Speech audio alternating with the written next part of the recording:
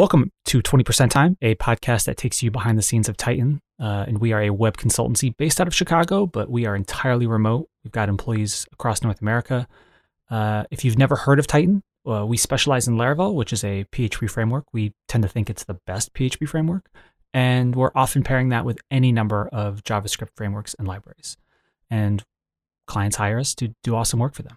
I'm your host, Dave Hicking. And this week, I'm joined by Sarah Bine, a lead programmer at Tighten. Sarah, for folks who don't know you, can you say a little bit about yourself? Yeah, I'm a lead programmer at Tighten. I've been working here for a couple years, and I've done a whole bunch of projects ranging from like Greenfield to super legacy. Do you have a preference for what kind of project you like to work on? To be honest, not really. I kind of enjoy variety. So I do like Greenfield projects because you get to dabble in new technology, but I also like rescue legacy projects where you bring something back that's sort of been neglected for a lot of years and modernize it. It's funny that you bring up a Greenfield project. Actually, this project that I want to talk to you about that we worked on, it was mostly Greenfield with maybe a little bit of legacy as well. But we last year, you and I worked together. And by folks, when I say you and I, when I'm talking with Sarah, please note, I'm simply serving as like a project manager. Sarah's doing all the actual work here. Sarah worked on a project that utilized NativeScript Vue, which I think it was the first time that I had ever been on a client project where we used that technology. So before you started this project, how familiar were you with options for web devs who want to make mobile apps? And specifically, was there something about NativeScript that you already had sort of heard about and knew about? I was not that familiar with options. I had heard of React Native mostly, and then obviously vanilla development for mobile like Kotlin and Swift. But I didn't really know much myself. I'd only done websites. I'd never done a mobile app before. But I know Vue.js, so NativeScript Vue was appealing because I could use the Vue skills that I already knew. And by the time that folks are hearing this, I think you will have a blog post on Tighten, Tighten's website, tighten.co, where you are talking a bit about what it's like to get spun up on NativeScript Vue, right? Yeah, I hope we will have it published by then. If not, it will be coming soon.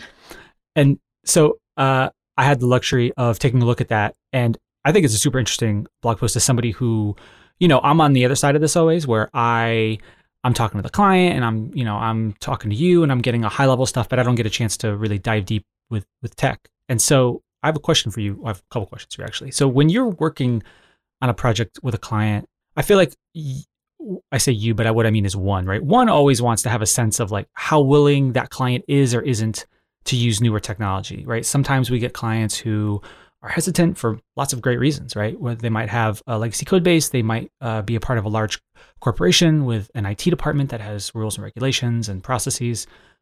In this case, we had a client who was specifically interested in using NativeScript Vue.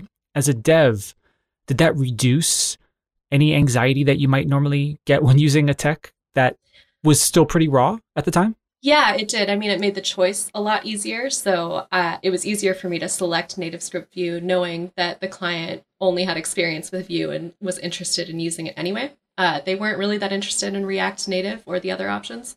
So it made the selection easier. And it did sort of give me an indication that their tolerance for brand new bleeding edge technology was pretty high. And speaking of bleeding edge technology, so Tighten typically uses Tailwind on our project. And this one was no different, except you used Tailwind with NativeScript, which was a bit interesting. Can you talk a bit about that? Yeah, Tailwind was not technically supported with NativeScript very easily. There was one library that existed by one of the NativeScript maintainers who wanted to use Tailwind, and it was only possible to use a totally vanilla Tailwind build in NativeScript. But I found myself really missing Tailwind. I love Tailwind. I wanted to use it in the mobile app, and I wanted to customize it to meet the client's branding standards. So I had to figure out how to make the library work with a custom Tailwind config, and I pull requested that back to the Tailwind library so that I could use it in this app. So we worked on this project last year. As best you can tell now, has it gotten easier to use Tailwind with NativeScript, or is it still kind of a challenge? I don't think it's gotten easier. I took a look at the library and they've added some stuff, but it looks like it's about the same. You pretty much just have to build with a custom config file the same way that you had to when I submitted the pull request. And for folks who don't know, I'm assuming a lot of people listening to this, especially if you're listening to this because of Tighten, you might know what Tailwind is, but for those who are just coming at this from a more general web dev perspective, without going too deep down the Tailwind rabbit hole, just why is it that you're like, yeah, I want to use Tailwind on something like this? Well, I've used a couple CSS frameworks. To be honest, I'm not a huge fan of writing CSS. It's not really how I like to spend my time. It's kind of obtuse and hard to debug and hard to write. Tailwind makes me not hate CSS. It really shines when it comes to custom designs because you have this config file, everything's totally configurable and sort of composable with these tiny classes. And it just gives you so much flexibility. There's utility classes for everything you can need. You could add your own. I just find that it's much faster to develop custom designs into working prototypes using Tailwind than anything else. I feel like Adam and Steve should sponsor this podcast. No, I'm just kidding. We love Tailwind. When you're working on a mobile app that is built using these maybe not, well, I'll call them web languages, right? But like when you're sort of this promise of there's this whole promise of, well, you can share code, or it's the same, it's the same stuff. You write it for view here, and then you can just use it here. Considering that this project that we were on you weren't just working on the mobile app, you were also working on the regular web app at the same time. Was that something that you were able to do? I didn't actually use any code sharing in this project, but after I did this project, I went and played around with NativeScript some more on my own, and I did try code sharing for a personal project, and it was actually pretty straightforward. You can share your Vue single file components between web and mobile. Some of the NativeScript stuff is different, like the templates are different. You don't have div elements in NativeScript, so you're not writing the exact same markup, but you have a template section for your mobile app and a template section for your web app, and then you can share the Vue logic between the two. So it's obviously technically possible, but it sounds like there might be considerations that people would take into account when deciding if they want to share code between mobile and regular. Is that fair to say? Yeah, it does add complexity, and you're adding a whole build step, and I wouldn't necessarily pick it as the default, but if you think there's going to be a lot of logic reuse between your web and mobile app, I would consider it. In this case, the web app was pretty different from the mobile app. The web app was primarily just an API for the mobile app at first. And other than that, the two weren't really similar. They had different responsibilities. So I didn't think code sharing made a lot of sense. So I'll dive a bit deeper here. And one thing in your blog post that I thought was interesting, which is, so in the blog post, you talk a bit about how nested layouts generate additional view layers. And so if you want to optimize performance, you advise folks to keep their layouts simple. Can you expand a bit more about the trade-offs there? Yeah, so I didn't get far enough into the mobile app to actually run into issues with this myself, but as I was doing research, I came across a lot of literature about how nested layouts is the quickest way that it'll slow down your performance in your mobile app. So there are different types of layouts in NativeScript. You have a grid layout, which is like a table. There's dock layout and stack layout. I think there's a couple other ones, but pretty much you're working with these layouts. Each of them generates a view layer. So if you nest too many of them, your view layers become really complex. And on mobile, your screen is dynamic. You can change the orientation from portrait to landscape, which has to recalculate how to render everything. So if you have a bunch of layouts, the calculations for that can really bog you down. Yeah, I was going to ask, and I don't know if the literature that you've read gives more details, but how big of a performance hit are we talking about? Is it something, as best you can tell, where if you're targeting older devices, you definitely need to worry about it, but newer devices, maybe not so much? Or is it really no? If you've got nested layouts that are complex, and then you're if you have an app that asks people to rotate the screen, or you expect people to rotate the screen often, it's a real problem. Do you have a sense of that? It's a good question. I didn't personally experience any performance issues from the layouts. Like I said, I didn't quite get that far, but in HTML, you can sort of use divs almost for free. People just throw in divs everywhere to make layout easier. You just don't want to do that in mobile apps. That was more what I was getting at. You want to be careful about every layout that you add and just make sure that it's something you really need.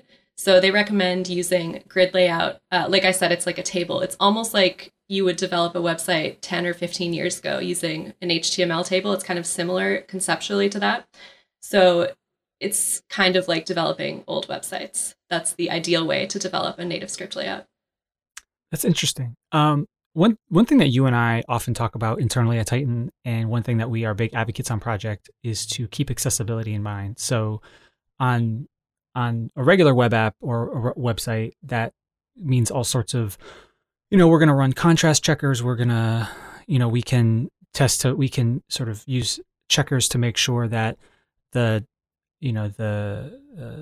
the web app is using properly structured HTML and that we're using alt tags and all that sort of stuff. Was that something that you were keeping in mind as well? Because on mobile there are sort of device specific accessibility things that that you can hook into or that you can keep in mind there. Was that something that you were thinking about as you were making this project? I was curious about it, and I believe that some accessibility features are built into NativeScript, but I don't actually know the full extent of it. And it wasn't something that was exposed to me through the NativeScript APIs that I saw. So I didn't have control over it. Got it. Something maybe for us to look more into. Yeah, definitely. One thing that your blog post didn't touch on, but is definitely a part of making any mobile app, is publishing the app to an app store. In this case, I'm trying to remember, I believe the client handled a lot of like sort of call it the paperwork, even though there's not much paper involved, right? But sort of the process of getting this stuff in. But typically when you're on a project, you don't really have to worry much about getting it live in people's, right? If you even just, sometimes we work with clients, there are complicated build steps for a variety of reasons. But in terms of like, just something for them to test on a staging server or a QA server or something like that, we typically have a pretty short route from, I've got this thing, we've done pull requests, code is good, now let's get it for the client to test. On mobile, it's not quite exactly like that. Was that a hindrance for you? Was that something you had to adjust to? Yeah, being a PHP developer who uses continuous integration and continuous deployment on most of my projects, it was pretty weird to not be able to continuously deploy. You have to bundle everything well in advance. You freeze your code at a specific point, and then it's actually a huge process to get it into the App Store and publish it. There's reviews by Google and Apple. So it is a totally different mindset about publishing and deploying. If you have a bug, you have to wait until the next version to fix it. So you just have to be a lot more careful when you approach deployments and publishing. Yeah, I'm trying to, I was, as you were talking, I was trying to think if I felt like we had to really set expectations differently about like how long it would take things to get ready for testing, right? Because like I said, normally on a project, we can be pretty quick about it. But I feel like in this case, a lot of the folks who we work with, who we're lucky enough to work with, they've heard enough about, I got to do this for, if I want to get it into the, App Store. And what about beta testing? And I don't feel like that's too much of a hindrance on their end, but does that sound right to you? Yeah, I think their expectations were managed going into the App Store publishing. Like they knew what to expect. Yeah. I don't think any client wants a mobile app and isn't aware of how annoying it is to publish on the app stores. I've got two more questions for you. If you were, so this is, you could take this question wherever you'd like. Maybe not this specific mobile app, if you don't want to specifically talk about this project that we worked on, but in the future, if you were asked to build a mobile app and this could be for personal or this could be at Titan, would you sort of would you choose NativeScript Vue again, or would you sort of maybe go back and reevaluate and do some more research about what's the newest thing in React? As someone who likes Vue.js, I would probably go back to NativeScript Vue. Like I said, I did pick it for a personal project, which was totally just for fun. Right. It was a mobile game that I was going to make that I wanted to also be available on the web.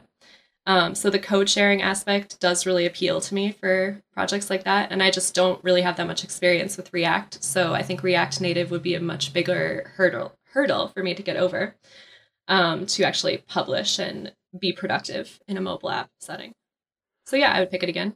It's probably come a long way since I last used it, I would imagine. I was going to say, is there like one or two things that, and if you can't remember this, that's fine because it's from last year, but were there one or two things where you were thinking, if only they had added this, it would have made my life much easier? Yeah, there were some distinct pain points using a technology that was this new. I ran into issues trying to connect the dev tools to the mobile emulators. That was an issue because both iOS and Android don't allow insecure HTTP connections by default. So that was a pain, getting the dev tools to communicate. There are also just some architectural issues. Like in a mobile app, you have a side drawer that needs to slide out from the side of the app.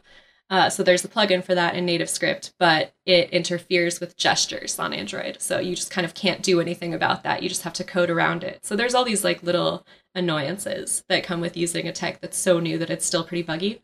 But I still think it was worth it just because I went from 0 to basically published on the App Store in just a month or two. So it's pretty quick. That is really quick. Okay, so one last question for you. And I'm cribbing this from another podcast that I really like, so I'm not the person who originated this way to ask a last question. What's one thing I should have asked you about Vue NativeScript that we didn't get a chance to talk about? Ooh, good question. I would probably say the pain points. And I just covered that. There are downsides to using any super new technology, and I think it's definitely worth considering if your pain tolerance is high enough to deal with those things. But you just get so many benefits from using technology that you already know. If you're really comfortable in Vue, you can still write Vue, and it feels exactly the same as the Vue that you're used to, and you can produce a complete working mobile app just with your Vue.js knowledge. So sounds pretty awesome then. Yeah. Okay. Well, Sarah, that's all I have. Thank you so much for joining me today and talking a bit more about NativeScript. And yeah, thanks everybody for listening.